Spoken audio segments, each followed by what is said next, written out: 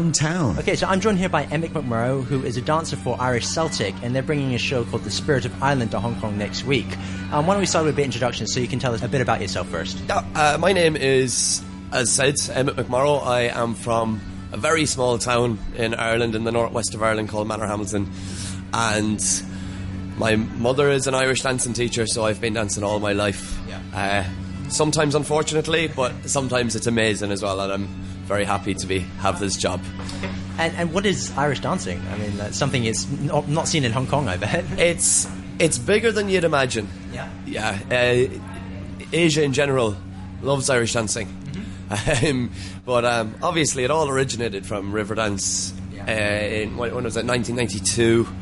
And then from then, there's more and more and more Irish dance shows going since then. But our show's a little different. It's based in a pub. The whole set is a pub. Right. And there's a narrator who talks you through the story of Ireland through dance and song and music. Okay. So there's a bit of a story behind the show. It's not just dance. The whole show is pretty much a story. Okay. Yeah. And I mean, for the listeners who's probably never seen Irish dancing before, do you think you'd try and explain it to them, like what it looks like? Well, I wouldn't want to give too much away. Okay. But it's very, very fun. It's like, as I said, with other shows, a lot of it you dance and you finish. And kind of that's it. But with this show, we are acting full time on stage. We really, really encourage the crowd to come along with us and try and get them to experience the pub and try and get them to join us kind of on stage, you know. So we're going to try and get them clapping the whole way through the show, and we always have a lot of fun with the audience. In other words, which that's kind of differentiates the difference between other shows and our show. Right. Okay. We really encourage them to have a really good time, and they can shout and they can scream and they can do whatever they want, and we're good with it. Okay, awesome. Maybe we could talk about yourself. You said you've been dancing since you were a kid, right? Yeah. So has it been Irish dance the whole time? It was Irish dance all the time. Yeah. In January, I will be on tour 10 years.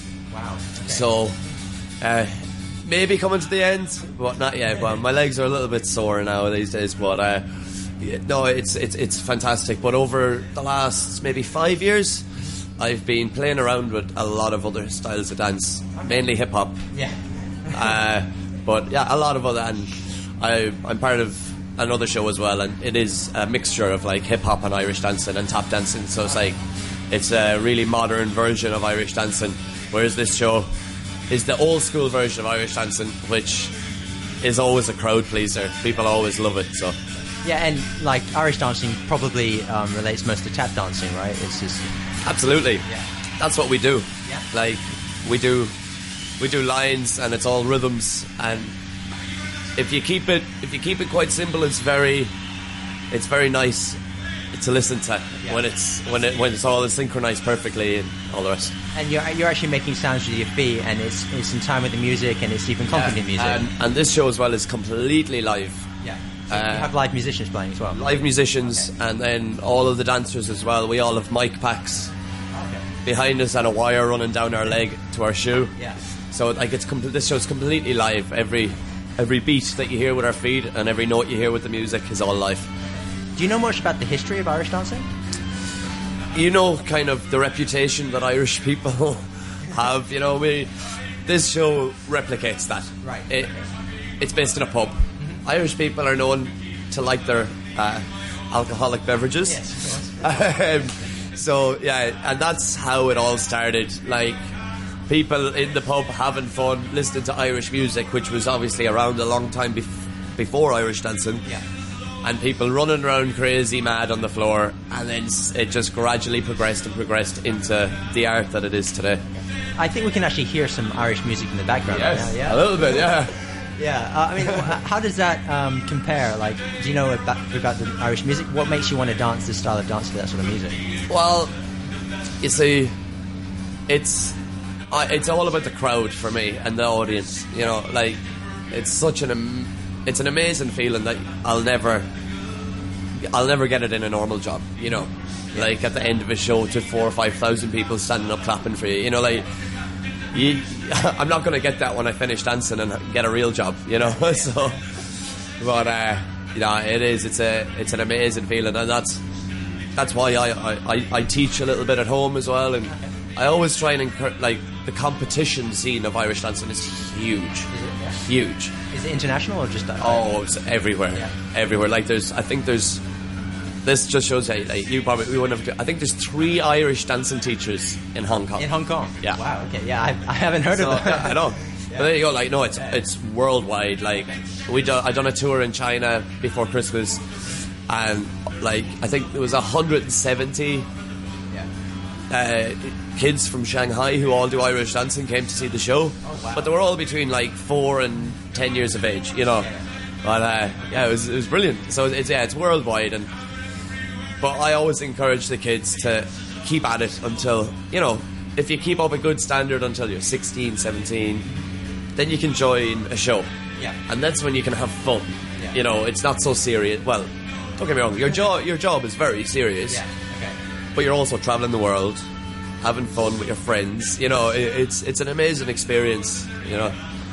And is there any social aspect to this dancing as well, or is it only a performance? Not really. No? Not really. Some, like, there's an old style of dancing in Ireland called shadows, and then there's another part of that that's set dancing.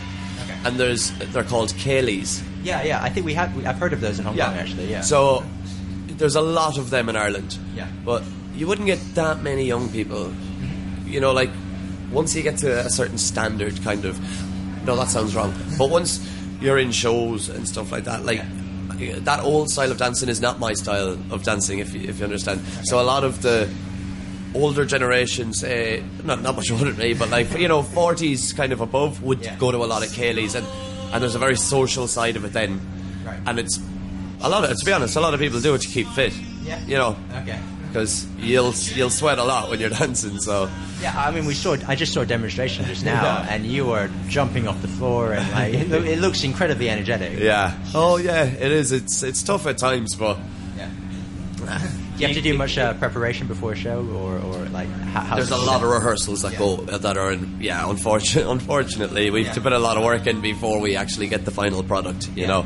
But, like, for this show, all the dancers that are doing this Hong Kong stint this week, they've done the show before, everybody. So everyone knows the show, so it's a lot easier. Okay. We don't have any new dancers to train them in and everything. So this time on Monday, we will be rehearsing from probably 9 to 7 or 8 p.m. Oh, wow. Yeah, that's pretty intense. And we'll just get it done. But I would rather do that than have people in every day during the week. Like, I want all my dancers to experience Hong Kong. Yeah. So I don't want to be bringing them in at 1 p.m. in the day to rehearse. Fair enough. When we can get it all done and make sure the show is perfect, and then they can enjoy their experience in Hong Kong. Okay, awesome. And is there an element of improvisation to the dance as well? I noticed that you also had some solos come forwards. Yeah. In the show, there's a little bit. There's a number in the show that it's just the boys. Yeah.